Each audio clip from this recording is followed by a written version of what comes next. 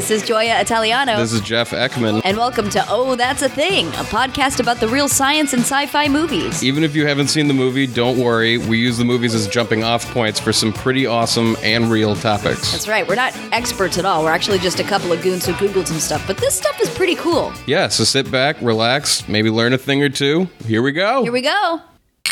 Jeff, are you ready for your snow to get pierced? Oh my God.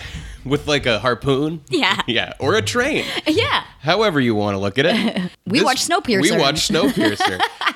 Directed by Joon-ho Bong. It's a Korean production. It was actually the largest budget for any Korean production ever, $40 million. The director later went on to do a movie called Okja, which I've heard nothing but good things about. Yeah. Where it's like this giant pig that feeds the world. It's like another sci-fi allegory heavy kind of concept, like in the way that this is like very clearly an allegory and not like a what if this happened. Right, guys, let's take a listen to the trailer. Let's do it. 1,000 people in an iron box. 18 years I've hated the train. 18 years I've waited for this moment. This is your world. The train saved humanity. The engine lasts forever. The population must always be kept in balance. I said sit down. Passengers, eternal order flows from the sacred engine. We must occupy our preordained position. I belong to the front. You belong to the tail. Those bastards in the front think they own us. We'll be different when we get there. Precisely 74% of you shall die.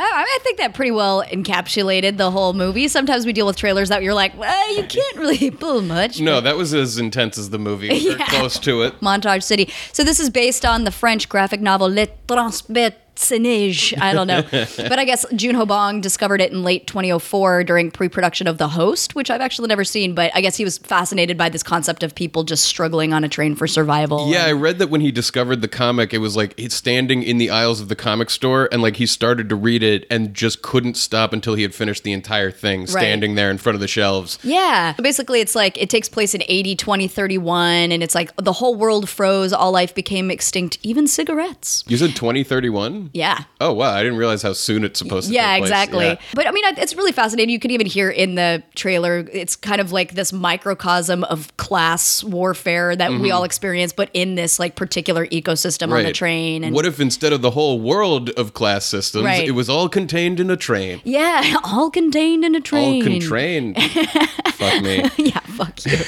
Now, well, because I didn't notice this, but I, in my research, saw that I guess the markings on the engine, which is a circle with a narrow S on it, it represents the yin and the yang, which we've covered on the show before. But it's supposed to say that it's like the same relationship between the front and the back of the train. Like the front can't survive without the children of the back, and the back can't survive without the food from the front. It's this quote unquote perfect symbiotic relationship, but it's clearly where like one's not. totally fucked and the other one is totally good. It's just got their fucking greenhouse car and fancy foods and stuff. Their sushi. Yeah, totally. Well, I saw that there was like kind of a delay in the release of the movie, and it was caused mainly by Harvey Weinstein. Oh boy. Because this movie is a Weinstein Company movie, and Harvey, before he was known as a sexual predator, was known as Harvey Scissorhands, because he used to cut movies up like crazy. Right. He's like to the frustration of directors. Sure, it's like the being a dick producer, but in like the producer kind of way, not like you're a complete monster of a human. So he was famous for like demanding monologues explaining a movie at the beginning and then cutting all sorts of stuff. And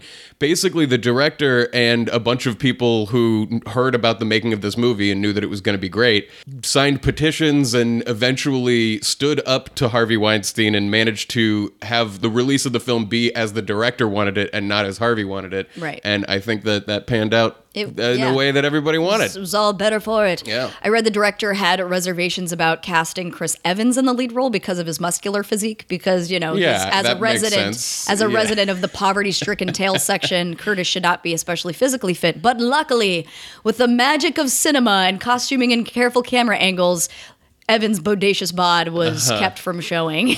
It's too He bad still 'cause, looked, he was well fed. His face was well fed. Yeah, if you watch the beginning of the first Captain America movie, because he's Captain America, Right, of course. They did like insane CG stuff to make him have a literal weakling's body. Oh, okay. When I'm just thinking like, oh man, it would have been cool to see because he's buff in this movie. Dude, the motherfucker started out as like the jock in Not Another Teen Movie. Right. Like he just is I the forgot guy. about that. Oh He's- man. He's so fucking funny in that. Oh shit. Oh man. I also saw that the part of Mason, which was Tilda Swinton's character, was originally written for John C. Reilly. Oh shit. Yeah, so not only was it a male character, but he was also Oh. supposed to be like kind of nice. But then once she was cast, they were like, let's make her like a complete Terrible. sociopath monster. But then they like specifically left lines that referred to her in the masculine form, which I didn't notice in the movie, but I guess is there. That's fascinating. Yeah. John C. Reilly could have done amazing in that Oh, yeah. role. Like, oh god. Well, she had to sit in a bunch of makeup, and I guess the crazy glasses that she wore were hers. It was like her kid played around in the costume box and found them, and they were just like, I read a little bit that it was a thing where like she wasn't sure if she wanted to do a movie or like certainly not a movie like this. And in conversations with the director, she wound up realizing like she just wants to have fun. Yeah. And Oh, she she has started so like much fun. figuring out this character, and she was like, this would be fun to play. Right. And so that's why she decided to do it. I thought she nailed it because Totally. it is, you're unassuming and like, you're non-threatening aesthetically, I guess, Right. but then like the words coming out of your mouth are pure nonsense. She then would make such a great like Nazi leader. oh yeah, You know? because you're like, something to you. I don't know. Nazi leader, sure. Something to No. it. Yeah. What a mean thing to say about Yeah, somebody. she'd make a great Nazi, that Tilda Swinton. What an actress, you know? So that the crazy protein block that is like the food source for all of the, steerage part of the train, Right.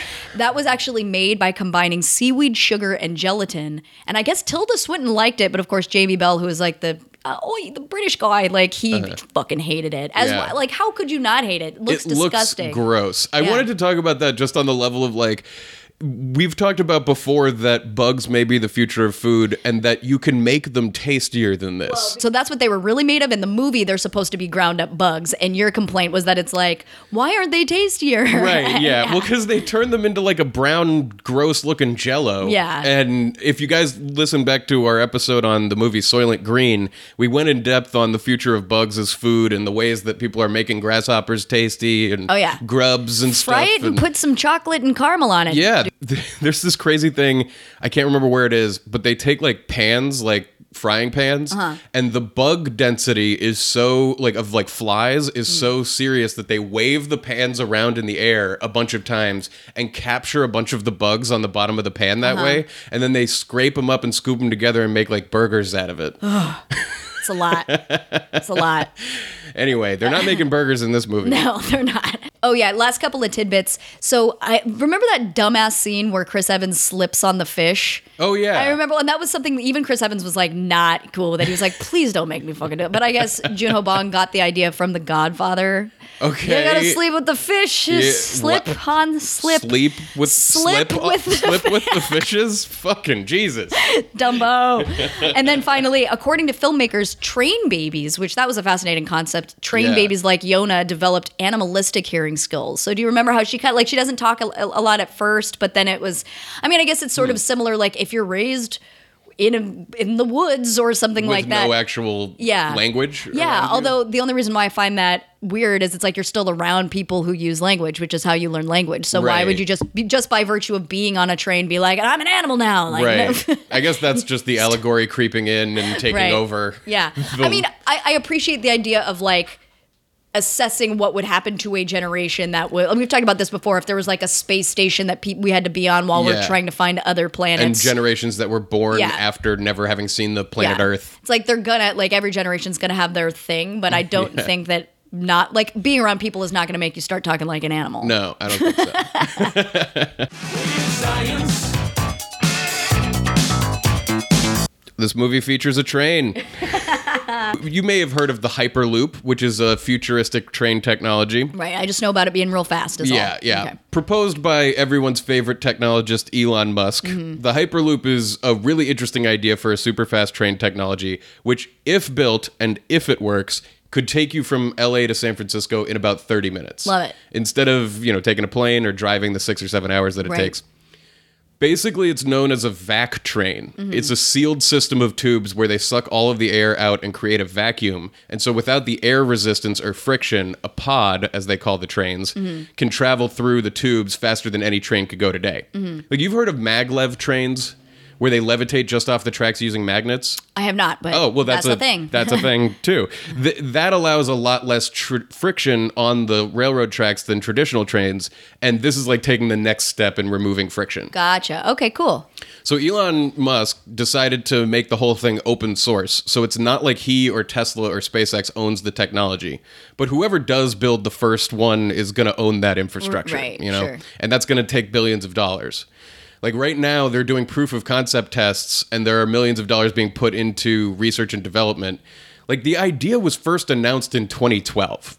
Right. That's And crazy. I didn't think that we would be this far along already, but there are actual tests. Like, the first successful Hyperloop test was done just late last year. Okay. And Do you know what the test consisted of? Just like it was an open air thing, but Okay. it involved like this type of pod that like it was able to achieve an acceleration at a rate that no train had done gotcha. before. But they use like an actual train because I'm just Yes. wondering because like when you say like this kind of like vacuum action, of course I imagine like the old timey ATMs where you'd put your money in the thing and be like Yeah, it's basically like a pneumatic tube. It's Yeah, like pneumatic tube. Yeah, exactly. Except I think pneumatic tubes are using air pressure to shoot through the tube itself, whereas Right. this would remove all the air pressure to allow it to fly through like as though it was in space. That's crazy. Like one of the issues that surrounds this is like how much acceleration can the human body handle in a given amount of time? Right, like how you would be able to get the inside of the cabin safe Right. for people while on the outside. Oh man. And then like I'm thinking about all just like crazy safety concerns and Safety. like kind of maintenance and upkeep of those tubes because it's like Mm-hmm. one wrong thing and it's just crazy crash, no? Exactly. And a lot of people worry about like if an earthquake were to happen while you were in it traveling at that kind of speed, even just a slight amount of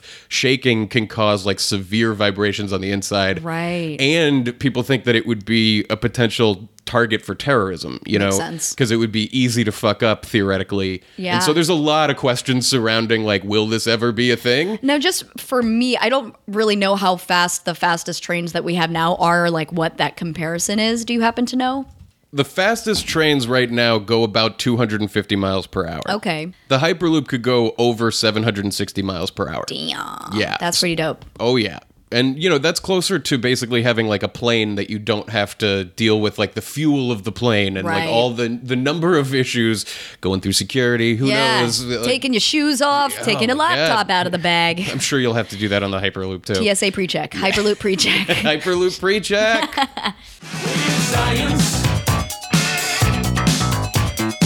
All right, so one of the earliest gnarly scenes that we see in this movie is that guy getting punished for what did he get punished? I don't even fucking know. He stood up to Tilda. Oh yeah, there he was something to that effect. He was being a rabble rouser. He caused some he hullabaloo. did he throw not an egg at her? Oh, he 'cause they threw don't a have shoe. eggs. He threw a fucking shoe. Yes. She was like, she didn't say, who throws a shoe? But she she didn't. should have been. No, but she did like put the shoe on his head Right. very It's like, you symbolically, stay like, there. you're under my boot. Right, exactly. I'll give you a shoe. So anyway, this guy gets punished by having to put his arm out the window for a while and just like screaming and it sucks. And then they pull his arm out and it's gotten like frozen solid and then they Right. smash it to smithereens. And we've talked about before on the show, like you looked into the possibility of a human arm being able to do that, right? Yeah, You I think remember? it was back in the Time Cop episode. Okay. Refresher on that. Dunking your arm in liquid nitrogen for 30 seconds will freeze your skin solid, but the internal temperatures of your arm will only drop a few degrees. Everything will thaw in about 10 minutes.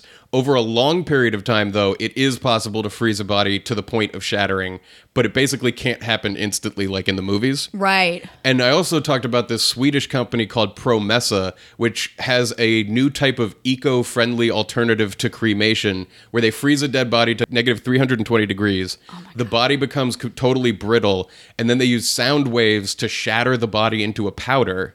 which leaves behind instruments like pacemakers and stuff like that. Oh, that's so weird. Oh. Then they put the powder in a coffin, which then becomes a fertilizer within 6 months, and you can plant a tree or something there. That's fucking... And it's like a much better way of preserving the nutrients that are in your body than just cremation would. Right. So those are like either it's liquid nitrogen or like just extreme temperatures. So we're supposed to assume that in this world that we've created, it's cold enough for like you to put your arm outside and it to freeze all the way through. Right. Like you would have to, and I think it would have to be for longer than they show him having his arm out in the movie. Right. But, I mean, it was all right because I was like, how come he's not screaming anymore? It's like there had to be a whole scene. So they were like, let's just... Well, there is, I think, a point at which you would stop feeling it. Right. It's numb and yeah, and you're just kind of like sitting there. Yeah. But so I wanted to look into frostbite, which is not quite as extreme as having your arm shattered, but it can get pretty fucking gross. Yeah, it turns black. Yeah, man. So frostbite is obviously it's an injury caused by freezing of the skin and underlying tissues. It's most common on extremities like fingers, toes, your nose, ears, and cheeks, stuff that's exposed in cold, windy weather. But it can occur on skin covered by gloves or other clothing. The risk increases as air temperature falls below 5 degrees Fahrenheit, which is negative 15 degrees Celsius, even with low wind speeds. And in wind chill of minus 27 degrees Celsius, it can occur on exposed skin in less than 30 minutes. Yeah. So, like, you know, at first your skin just becomes kind of cold and red, and then it gets numb and pale, and that's called frost nip. And that it doesn't really cause permanent skin damage. You can just treat it with first aid measures and just rewarm the skin. But then as the frostbite gets more intense, like even superficial frostbite, the skin becomes kind of white or bluish white or grayish yellow, and then kind of hard or waxy looking. What's confusing is that your skin might still feel warm and like remain soft, and then just some ice crystals begin to form, and you might not even know that you have it until somebody's like, you got some crystals. On your... Yeah, not even black. At this point, it's just ice crystals, and like it just looks red, or maybe it's starting to change a little bit. This is that superficial frostbite.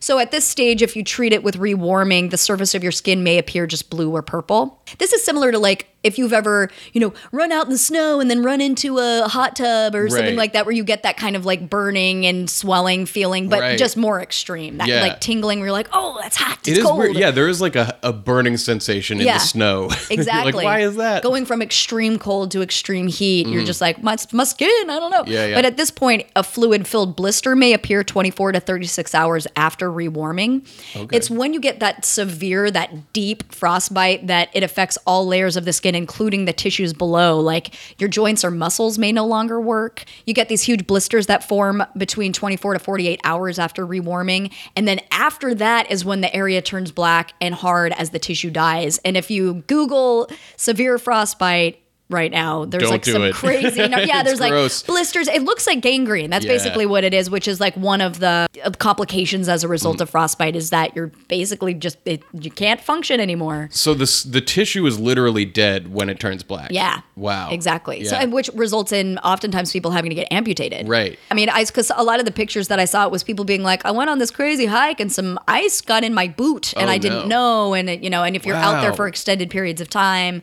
and it's disgusting. Yeah. It's really gnarly. Well, I remember just growing up in New Hampshire where things got really cold. There was always like at school, they would really put some severe warnings when it was like 10 below zero outside of like, if you go outside with any amount of water on your body, like make sure you don't do that. Like lots of precautions about your ears and your fingers and frostbite knowledge. That makes sense. Well, and especially if it happens where like once you start numbing, you don't necessarily know. Exactly. And if you're an 8-year-old kid, like who's just a dum-dum and doesn't, like I feel everything all the time. I don't know what's what.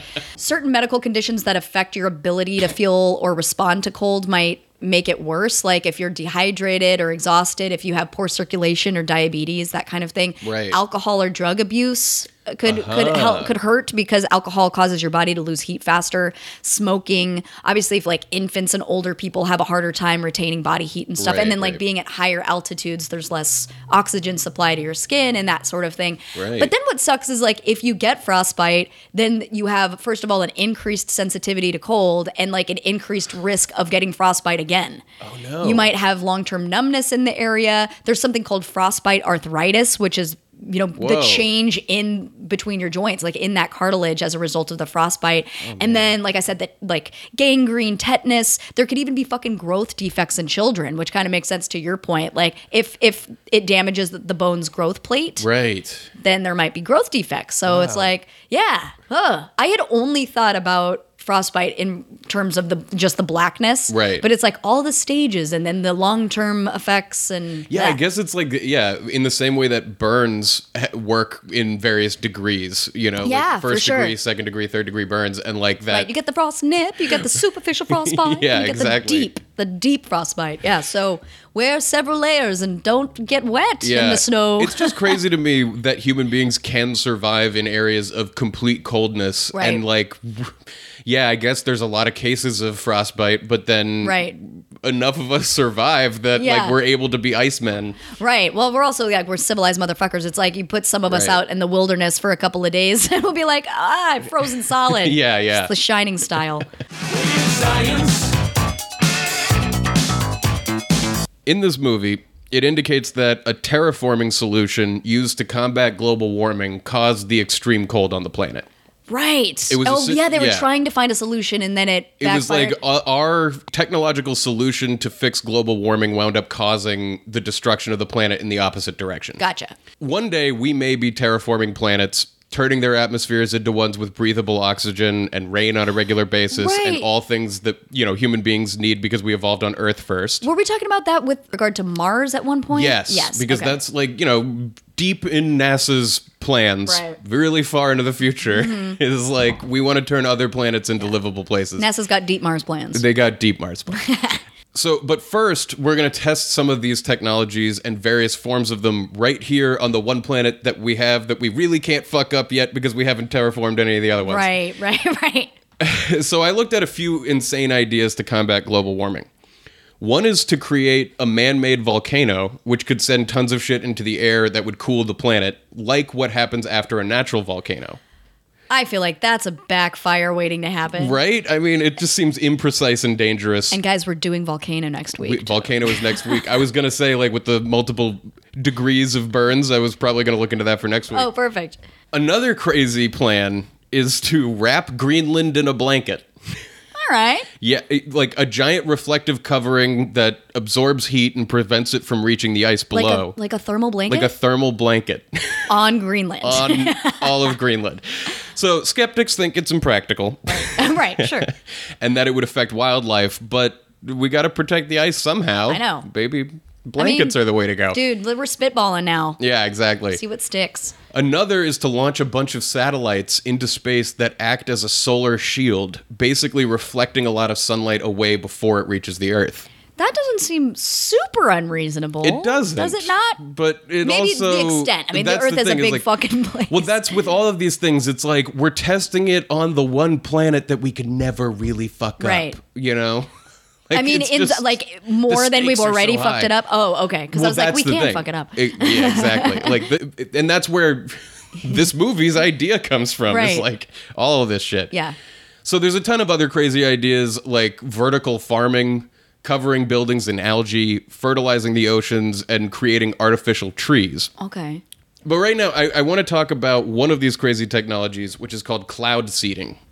Okay. So people are actively trying to do this to help combat droughts. Clouds are not perfectly efficient at producing rain. There's parts of a storm that are turning clouds into rain more than other parts of the storm. Okay. In summer, there aren't enough ice crystals, and when the droplets fall in liquid form, they'll usually evaporate too quickly. Oh, wow. I didn't realize. Well, first of all, I didn't realize that there were different parts of the cloud that did rain. Right. That's It's weird. Like, Okay. They're just not totally efficient at producing rain Right, out of okay. the cloud.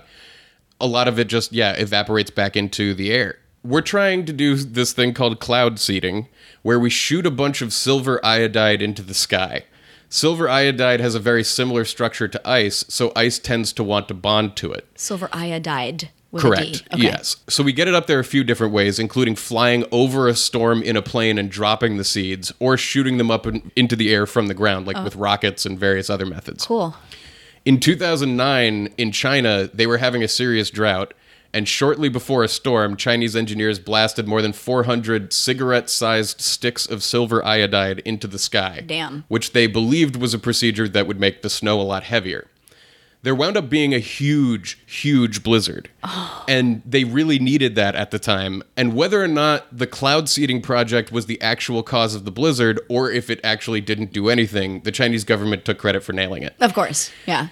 Apparently in 2008, during the Summer Olympics in Beijing, they used 1,104 rockets with cloud seeding technology to get the rain out of the clouds before they reached the Olympic city, so that there would be no rains during the ceremonies. Oh my God.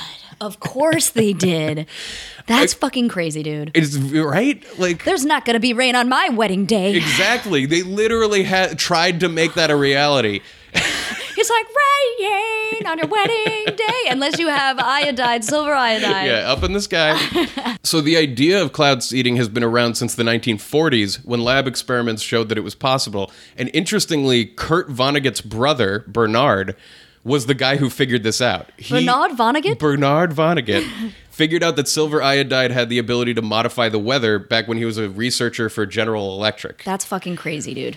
It's still unclear how well any of this works. Like, we do little experiments of cloud seeding to see if we can change the nature of a storm, whether to reduce hail or to increase rainfall, but we still don't know how much of an actual difference it's making. Right. It's just so hard to measure because of the number of factors that go into a storm that we still don't know about. Right. We talk about that all the time, of Right. like all these particles that you can't really measure. So how do you know if what you're doing is actually making a difference? Right. And also, like, if that is potentially causing future Other- damage, like yeah, you're fucking with exactly. the weather system. We've talked about that a lot on this show many times, of just like, you know, we like the idea of innovation to solve some of the problems that Right. we've encountered, but at the Right. same time, how many more problems are we potentially creating by trying to manipulate the world? Well, on that exact subject, there's a lot of concern surrounding this because a lot of people think it's unnatural. And I saw a quote from a cloud seeding scientist who said, "The problem with saying it's unnatural is that as a human species, since we started burning fossil fuels, we've been modifying the weather systems on a much larger scale than any cloud seeding project." I mean, and I think that's an excellent point. So Yeah. to suggest that we haven't already been doing that with all the, I mean, it's like man-made climate change is Right. already a thing. The so. potential harmful effects of silver iodide are a drop in the bucket compared to smokestacks or auto exhaust. Right. As of now, in terms of all of the data we have, because like you said, if you can't even really tell what kind of difference it's making, and it kind of happens to be like happenstance that there was no rain at the fucking Summer Olympics or whatever. Exactly. Like they're going to take credit for it, but Yeah. it's unclear whether or not that was true. I would. I would totally be like, would you "We look at that?" nailed it. Yeah. Scientists are hoping to be able to use cloud seeding to increase rainfall by about 10%. So it's like that may be all you really need to help combat droughts, but it's not like it can create a storm out of nothing. You have to already have a storm to seed. So if an area under a drought has no clouds to seed, they're kind of fucked until we come up with something better. Right. So it's kind of like a booster. It's a booster, for something exactly. else. Right. Well, I mean, I honestly, I feel about this similarly to how we've talked about GMOs and that kind of thing, where you're like, if we are dealing with droughts, then creating seeds that are drought resistant is Right. not the worst thing that you can do. Like, I feel like to a large degree, we're past the point of no return when it comes to actually causing damage to the Right. planet and the environment.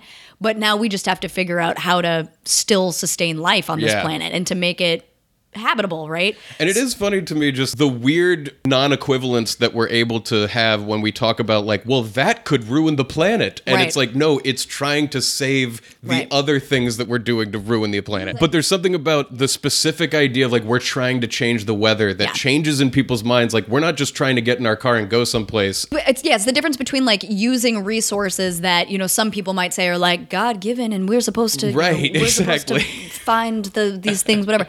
But then people have a really hard time, probably also as a result of all the sci-fi movies that we've consumed, Right. of like people playing God, and like people Right. always find out that it's like is science the new religion, you know, and all Yeah, this kind of yeah, stuff. yeah, Of yeah. just that's why people say things are unnatural. It's like whatever the fuck was natural 100 years ago that we Right. think is not natural now, and then what we think, you know.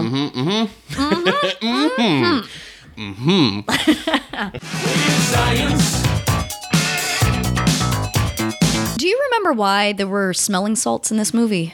I don't. Somebody was like revived with some smelling salts. I wrote it down. Yeah, I do think that, there was... Well, because there's the drug that the guy is taking the whole Yeah. time, which turns out to be an explosive. Yeah, this whole movie was kind of a fever dream for me, but I remember writing down smelling salts, so All I right, wanted to let's look into find it. out. Let's do it. How do you wake somebody up with a salt? Right. Now, first of all, smelling salts have been used for reviving those who have fainted, for athletes needing a chemically induced wake up, etc., for many years. But I wanted to look into what Is it cocaine? Like, what? Wait a minute. I'm just realizing. What does this have? No. A little pick-me-up. Oh, yeah. No, I mean, I'll tell you what they're made of. First of all, there's not sodium in smelling salts, so it's not actually salt. Okay. The main and most active ingredient is ammonium carbonate, which is a solid chemical compound that, when mixed with water, releases ammonia gas. Now, ammonium carbonate is also known as baker's ammonia because it was used as a leavening agent prior to the popularity of baking soda or powder in the early to mid-19th century. Interesting. And it's actually, baker's ammonia is still used in a few traditional Scandinavian Christmas time recipes like speculoos, which is like a spiced shortbread cookie biscuit thing, and then lebkuchen, which is like a gingerbread cookie. So I wonder if it's good. Oh, well, speculoos I've had. I know Trader Joe's has their like speculoos spread or whatever. yeah? It's like a shortbread biscuit. Yeah, it's great. But And I'm it's like, made out of with the ammonia stuff? Yeah, in place of like baking powder / baking Interesting. soda. You're like, all right. Yeah. Now, so smelling salts work because the human body aggressively reacts to the ammonia gas in several ways. When sniffed, the gas irritates the nostril membranes and lungs so much that it triggers a sharp inhalation reflex. So when a person passes out, they sometimes lose consciousness due to decreased blood flow to the brain. So sniffing it makes them just be like, ooh, and so it wakes them up, right? It's like a forced inhale Exactly. of oxygen. So the smelling salts can also raise a person's blood pressure, their heart rate, oxygen levels, and it basically just helps brain activity and, reactivating the sympathetic nervous system. Interesting. Now, medical research confirms that sniffing smelling salts after fainting can in some cases be beneficial, but of course the question of the toxicity of ammonia gas remains because exposure to large amounts can cause lung damage, blindness, and even death. The Occupational Safety and Health Administration even set a 15-minute safe exposure level for highly concentrated ammonia gas because it's like highly explosive and corrosive and all that.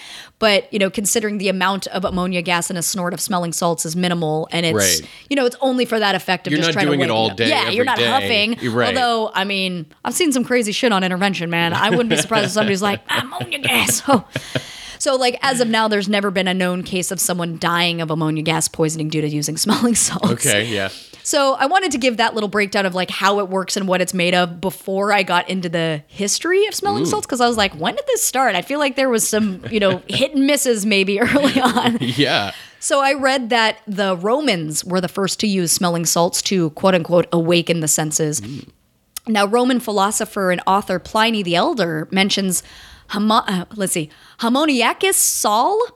Who knows what that's actually said, in his Encyclopedia Natural History. And there's a debate if it's related to the 13th century word sal ammoniac, which is a rare mineral made of ammonium carbonate that I was talking about that was well known to alchemists at the time. So sal ammoniac was experimented with and distilled in their attempt to discover the philosopher's stone, which I know nothing about, but I really want to look into. All I know is that that's the original name of the Sorcerer's Stone. Right, that's what I was with thinking. Harry Potter. Right, but I was like, oh man, okay, side note, I'll look into Philosopher's Stone later because I also read about a similar experiment that was searching for the Philosopher's Stone and played with a massive amount of human urine that eventually gave us the first element discovered since ancient times, which in my extremely brief Googling, I believe is phosphorus. So that is definitely something that I'm like, I need to look into this in the future. Isn't there a connection between urine and ammonia? Because I believe that when you get stung by a jellyfish, there is that thing about peeing on it, which I think is not true. Right. But I do know that I've been to beaches that have ammonia available to actually combat the jellyfish thing. And that's what I thought. And this is why I might be wrong, which was why I was like, this is for future referencing because Right. I assumed it was ammonia, but the article I was reading didn't say it. It was just the first elements. I was like, so ammonia, right? There's a ton of ammonia in cat pee. I don't know. And then I read something that was talking about phosphorus. So guys, to be continued, we'll figure it out. It could be ammonia. It could be phosphorus. I'm assuming it's ammonia. Who knows? Anyway, sal ammoniac was used in the Middle Ages to change the color of vegetable dyes. In the 17th century, it was discovered that a liquid solution of ammonia could be distilled from the shavings of deer hooves and antlers. And then when it was crystallized, it was seen to also have carbon, which made this ammonia carbonate, then called the salt of Hartshorn. Right. It's great. What a I know. fantasy name. Totally. But yeah, especially being in the Middle Ages and then later on the 17th century and I feel so forth. Find that in the Elder Scrolls. Right. Got to mix that with some bone marrow and Right, the hoofs. Now, of course, the Britain's Victoria era, which is when it became big in terms of medicine, because it was referred to as quote unquote lady revivers, because the ladies are always fainting and needed to be woken up, Yeah. and stuff. But I didn't realize that beginning in the early 20th century, boxers began using smelling salts during matches to keep themselves alert, especially after a particularly hard blow to the head. Oh, man. Now, more recently, smelling salts have been banned in competitive boxing, first in Britain in the late 50s and then in America in the 60s, not because ammonia gas is dangerous, but rather that it potentially hides a more serious injury, like a head injury, concussion, etc. Now, they're still legal in other sports, though. There's actually been a rise of smelling salt use in hockey and football. I read that Peyton Manning, Brett Favre, and Tom Brady are just a few of the more prominent players who have either admitted to or have been photographed sniffing smelling salts on the sidelines. It seems like anything that they can get away with, athletes will try to get away with. Totally did not think that was a thing now. We talked about steroids a couple of weeks ago, but I just watched this Netflix documentary called Icarus. My God. Have you seen that? Yes, it's insane. Everybody should go see this. It's all about the Russian doping scandal, but it's about so much more than that, involving performance enhancers and everything, like and cover-ups and who's cover-ups and like the ways that people cheat, and also like the nature of what steroids do to you, and the nature of how athletes like have to use these things or get around the drug tests and stuff. Strong recommend to go check out Icarus. Yeah. But I mean, because we've talked before a ton about placebo effect and like what actually is this mind-body connection. And so like a lot of players admit that they use them before and during games because they speculated that smelling salts raise their adrenaline levels by a factor of 10. But, outside... Factor of 10? Factor of 10. That seems very specific, does it not? Like, that's also a lot. Not 5 times, not 11 times, not 9 times, 10 times. Now, of course, outside the placebo effect, they could likely just get the same physiological results from taking a few deep breaths without, regularly inhaling a dangerous toxic gas. Yeah, no kidding. But again, it's like, when you're Tom Bradying at the Super Bowl, I could see being like, okay, I don't care. Just give him a huff pipe. That's fine. Now, like companies that sell the smelling salt, they come in tablet forms, I guess, these days. They say that, it's used specifically for somebody that is unconscious that needs to be woken up. They do not advocate for people just like huffing on it during, which it makes sense. It makes sense. But yeah, I mean, I thought that was interesting. First of all, how old the smelling salts were. Yeah. The fact that it's ammonium carbonate and that people are still using them to this very day. I can't believe that. Yeah. That's the thing that Peyton Manning. Right. Brady.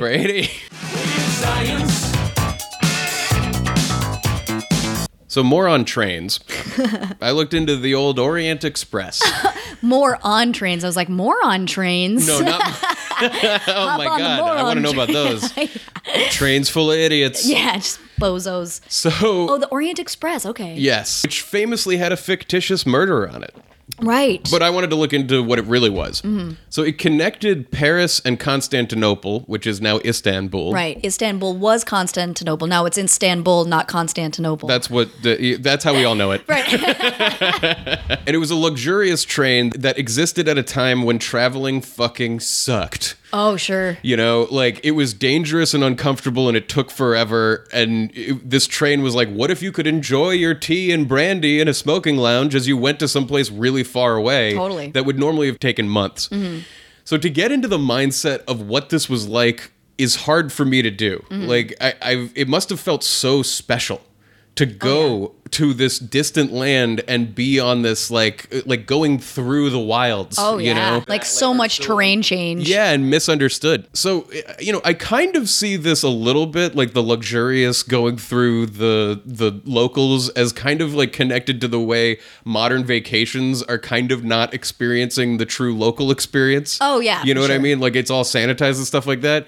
Like you go to a resort as opposed to okay, and like you drive through the town, but then you don't look out the windows or whatever the fuck. Exactly. But there's something awesome about the way it was being done back then. Maybe it's because like you never knew when actual danger could still come, or like if the train broke down at some point, like you're lost in the middle of nowhere. In the middle of nowhere. No way to get anywhere. Nowhere to send a message to somebody. And so I don't think it was like fully sanitized the way modern resort experiences are. Well, and I also wonder, I don't know anything about the Orient Express, but I'm curious about like, did they have the same, not the same class setup as Snowpiercer, obviously, but like, was it kind of a luxury thing or was it meant for travel? Okay. It was totally sort of a like luxury a Titanic-y. Yeah, like a Hindenburg-y. Right, sure. Like, Titanic-y, Hindenburg-y, Whichever luxury death machine you want to pick. But yeah, because I think it was also a really small train with only like a handful of cars. There were some sleeping cars. There was the dining car, which actually like wasn't attached to the train until like its second stop, stuff like that. So like you would have to go like have dinner in Constantinople at like this specific hotel, and then you'd get on the train, And go, okay. and then it would pick up the breakfast car by like the next morning or something like that. Cool. So the exact route changed over the years, but the Orient Express itself actually operated until 2009. No way. Yeah. Was it still called the Orient It Express? was. In 2009 is when it became, quote, a victim of high-speed trains and cut-rate airlines. Oh, right. That's right. Okay. I'm sure it went was. out of business. Yeah. Well, because also there wasn't really a compelling reason to go on it anymore. I saw pictures of it in 2009, and it looked like the LIRR or something. Like it was just like a normal train. Right. You're like, where's the dining car? And there's like way faster trains that go to the same places now. So it's like this was just an outdated thing. It's like the novelty without the novelty. Exactly. Dumb. So it doesn't exist anymore. But I do love thinking about like the earliest days that transportation technology came online and how mind-blowing it must have been.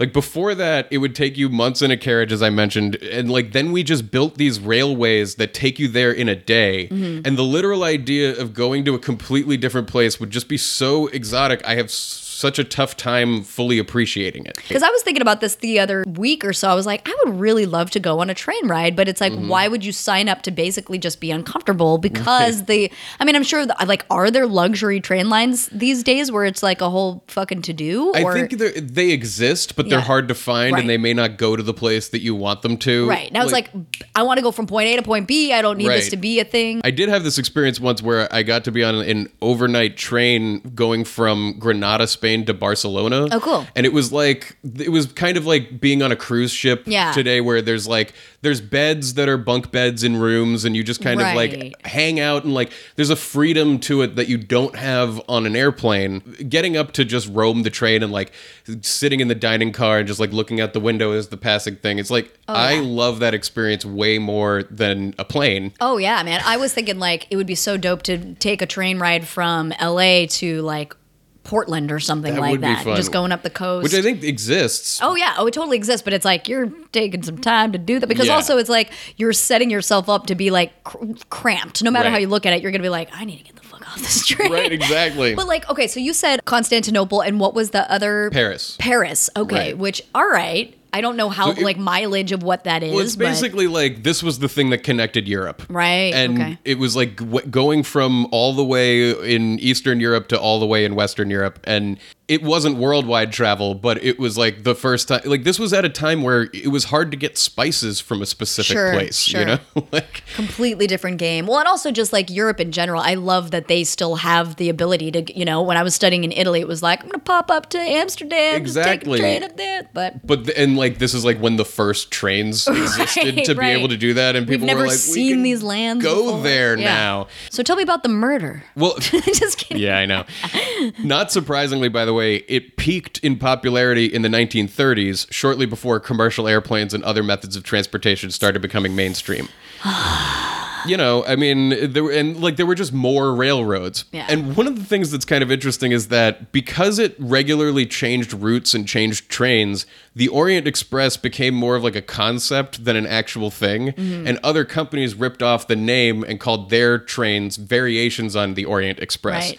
And Agatha Christie's novel actually takes place on a ripoff of the Orient Express, not the Orient Express proper. Oh, my. Well... yeah, I've learned a lot because I didn't even know the Orient Express was a real thing. Yeah, no. Definitely thought it was fictional. It totally was like up until 2009.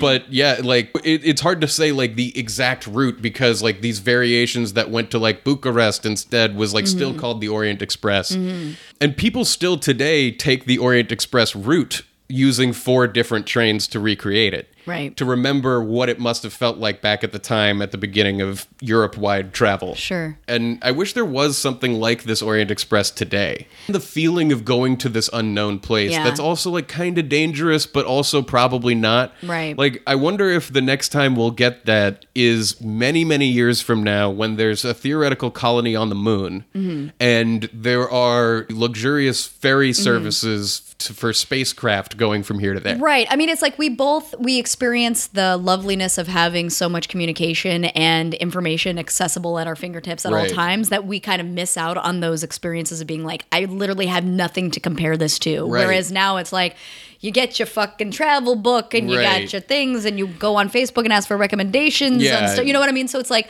to some degree, I feel like, yes, and until there is a literal new frontier, Right. we're not really going to have that experience Yeah. because there's Yelp, you know, and there's like TripAdvisor. Yeah.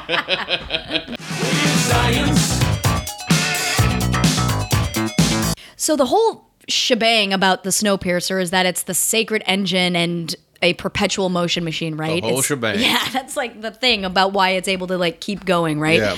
So I was reading a bunch about perpetual motion machines, and I'm unfortunately going to burst people's bubbles from the get-go right now because it's not a thing. They're not real. Yeah, I didn't think so. The devices have never worked and likely never will work as their inventors hoped. Now, this particular article I was reading was featuring this guy, Donald Simonek, who's a former physics professor and creator of the Museum of Unworkable Devices, Oh, which I I wanna go love. there. I want to go there so hard. Oh, man. Now, according to him, quote, in short, perpetual motion is impossible because of what we know about the geometry of the universe. Nature provides no examples of perpetual motion above the atomic level. He's basically saying that to the best of our knowledge, perpetual motion machines would violate the first and second laws of thermodynamics. The first law of thermodynamics states that energy cannot be created or destroyed, only transformed from one form to another. So a perpetual motion machine would have to produce work without energy input. And the second law of thermodynamics states that an isolated system will move toward a state of disorder. Additionally, the more energy is transformed, the more of it is wasted. So a perpetual motion machine would have to have energy that was never wasted or moved toward a disordered state. Right. Now, according to Simonek's online museum, the first documented perpetual motion machines included a wheel created in India in the 12th century, and it supposedly kept spinning due to an imbalance created by containers of mercury around its rim. But other attempts include a 16th century windmill, a 17th century siphon, and so on and so forth. But this was the funnest part about this whole research dive is the most famous perpetual motion hoax was devised by Charles Redheffer in 1812. So just to set the stage, 19th century America was a prime time for hoaxes. According to Kimbrew McLeod, author of Pranksters, Making Mischief in the Modern World. The Age of Enlightenment's focus on science, learning, and gaining knowledge through personal experience and observation led increasing numbers of people to seek out phenomena that they could judge for themselves. So also coupled with that, increasing literacy rates meant that more people were familiar with concepts like perpetual motion and were eager to see a machine that achieved it. So people were essentially interested in the new science without really understanding the new sciences. Right. So this guy, Redheffer, comes on the scene in 1812. He opens a house for public viewing, and inside was a machine he claimed could keep moving forever without ever being touched or otherwise aided. This was based on an assumed principle of perpetual motion that continual downward force on an inclined plane can produce a continual horizontal force component. Okay. So I know it's hard to visualize, and I'll try to find like images of this actual machine. But basically, the machine had this gravity-driven pendulum with a large horizontal gear on the bottom, and then another smaller gear that was interlocked with a larger one. So both the large gear and the shaft were able to rotate separately, and on the gear were two ramps. On the ramps were weights, and the weights were supposed to push the large gear away from the shaft, and the friction would cause the shaft and the gear to spin. So then the larger gear in turn would power the interlocked smaller gear, and then if the weights were removed, the machine stopped. Okay. I know it's obviously It's hard wordy. to picture, but like the Yeah. main point is that this doesn't achieve perpetual Right. motion. The idea is that, you know, it's the weights that make it happen where Right. the, you know, they're able to just keep going forever. Now, you know, first of all, in terms of just the exploitation and the kind of like charlatanism of it, sources differ on the amount that Redheffer charged Philadelphians to see his machine. Some say it was $5, others say it was $1, others say women were free. But either way, it was like this whole fucking thing, like there were bets up to $10,000 placed on its authenticity and whatnot. So he was like so pleased with his machine's reception that he lobbied the state of Pennsylvania for funds to build a larger one.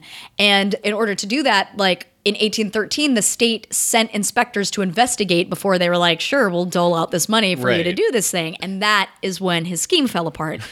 when people looked at it. Yeah, exactly. Well, because first of all, when they got there, the inspectors saw that the machine was in a room with a locked door and a missing key, and they could only view it through a window. Right. So in this case, one of the inspectors, this guy Nathan Sellers, he brought along his son Coleman, and Coleman noticed that the gears in the machine were not working the way Red Heifer claimed they did. The cogs and the gears were worn on the wrong side. So it meant that the weights and the shaft of the gear were not powering the smaller gear. The smaller gear was powering the larger device.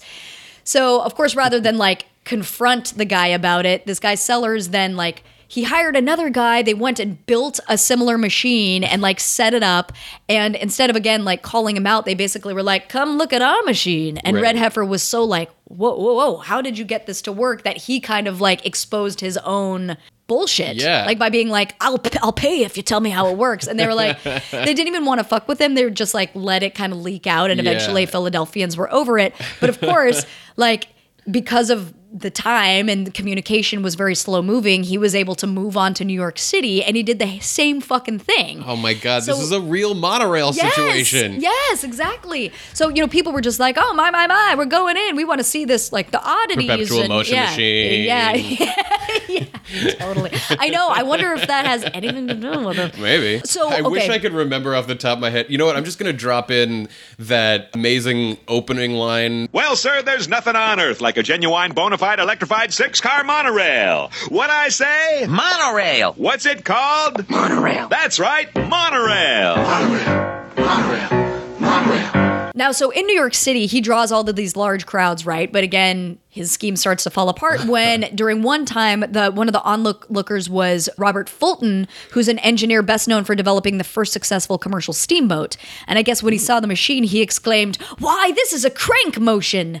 And he noticed, he noticed that like the speed of the machine and the sound it made, they were uneven, which is the case if, it was hand cranked, Right. basically. So he made this offer in front of all of these onlookers saying, like, if I can expose the mechanism, Right. will you suck your own dick? I don't know. Like, who Right, knows? yeah. I forget I what assume it was the that. wager It was was. probably Yeah. that. So, like, Red Heifer agrees probably because he's pressured because people will be like, yeah. If he was like, no. Backed into a corner. Totally. So then Fulton starts prying off the boards of the wall next to the machine, and it reveals this catgut cord that then runs through the wall up to the upper floor where Fulton found this old man sitting on a chair, turning a crank with one hand and eating a crust of bread with the other. Oh my God. So then, realizing they'd been duped, the crowd of spectators destroyed the machine on the spot, and Wow. and Red Heifer was he fled out of the city. He was run out by Wow. people like, "You motherfucker! Like, I'll kill you." So what city did he go to next? So that's the thing is like, Wait, no. like little is known about him after that. Like I think he just okay. kind of, because Disappeared. basically like the only records are that he constructed another machine in 1816 and was granted a patent, but he didn't let anybody see it. And then like nothing is known about him since then. And the patent was lost in a fire. Oh my God. So this guy, but I mean, he was a bamboozler. He got everything that was coming to him. Yeah. So he definitely deserved it. But like, The level of snake oil that yeah, this guy was selling. Totally. And I guess what was interesting about reading about it is like, because I myself have never given a fuck about perpetual motion machines, but just Right. to like think that like why people, first of all, are fascinated by seeing something like that work, even if it's not true, and are Right, like right. okay with being duped, but also like why people are still trying to make perpetual motion machines. And, according to Simonek, the guy I referenced earlier, he says that they're motivated by their incomplete understanding of physics, and they fail to Right. grasp like the greatest strength of physics is its logical unity. Right. So he says, and just to end this section, he says, quote, "Could there be some place where geometry and physics are different? Maybe. But we have no clue where to find that place, and one might wonder whether we could even go there or exploit it for our purposes. That's armchair speculation and science fiction, not science." Yeah, I mean, it's not here on Earth, wherever that is. So did you have any favorite lines? I actually had a bunch of lines that I found were interesting. My two favorites in terms of just kind of the poignant shit is... First, we control the engine, we control the world, Yeah. and we control the water, we control the negotiation. And so Power really is everything. yeah, I mean, it's sort of that, he who has the gold makes the rule kind of thing, that like spin on the golden rule, because it's like, again, like it's sort of just like a microcosm of how we just exist in society, where unfortunately we'd like to think that it's like a true democracy and like everybody has input, but especially in these kind of extreme circumstances where it really is survival. Right. I felt like it was like the true bastardization of people being like, we have the power, you need to like fit into your role. Right. This is who you are. It's like a trained caste system basically. That's exactly what it is. Yeah. I really liked, I think it was a Tilda Swinton line saying, "You suffer from the misplaced optimism of the doomed." Oh. Which is like, are you right about that? Yeah. Like, is the doomed, is their optimism misplaced, or is that like... Or sort of thinking like there's always, like it's got to get better from here almost, but really... Well, also she's wrong about them being doomed. Right. You know, like that's like in her established universe, they're doomed, and so why are they being optimistic? Well, yeah, also like for a person in power in the way that she is, it doesn't behoove her to like, you know, imbue her people with like confidence and sense of, you know, like ownership of the train. It's very easy to just tell people like, oh, you poor little dum-dums. Another like, form of control. Right, exactly. And then I also found like stuff like, what does steak taste like again? You know, and Jesus, Marlboro Light, you know, just like if there was a time where we looked back and we're like, man, well, first of all, Marlboro Light when I was a smoker was my brand. So I was like, there you go. what will that be like? But also, yeah, like if there was a time where we're like, oh man, that thing that we just took for granted is not here anymore. Well, yeah, because they have that line about like cigarettes have been extinct for 10 years. Yeah. And yeah, like I was thinking about that again. We've talked about the banana extinction that happened in the 60s and that's going to happen again. And it's like, yeah, I still want to know, what did that banana taste like? Totally. You know? Yeah. It's in a much smaller way than in the movie. But. Right. From the research that I did, there was a bunch of other stuff that I wanted to look into in terms of, obviously, the Philosopher's Stone, this weird urine discovery and whether it's ammonia or phosphorus or whatever. And then like train societies. I was curious about that. Or like if something like that, like a self-contained society like that would... Yeah, well, maybe we'll do Biodome or something else really stupid like that. But if you guys out there have any ideas for movies that we should do, either that you want to hear us talk about ideas from, or that like you want to specifically hear those ideas. Yeah, like something Roman science-y, you know, with the urine and the whatever. But we love your guys' suggestions, and we really appreciate any feedback. And you can find us on Facebook and Twitter at Oh That's a Thing, and so get in touch with us that way. You can also email us at ohthat'sathing@gmail.com. Find us at ohthat'sathing.com. Please rate and review us on iTunes if you can. If you do think about that, please do. Yeah, totally makes a huge difference. You can also find me on Instagram and Twitter at It's a Joya Mia. I'm at Jeffrey Ekman, and you can find us here next week doing the Tommy Lee Jones classic, Volcano. Classic. An LA volcano. Man, LA volcano. See you then. See ya. Bye.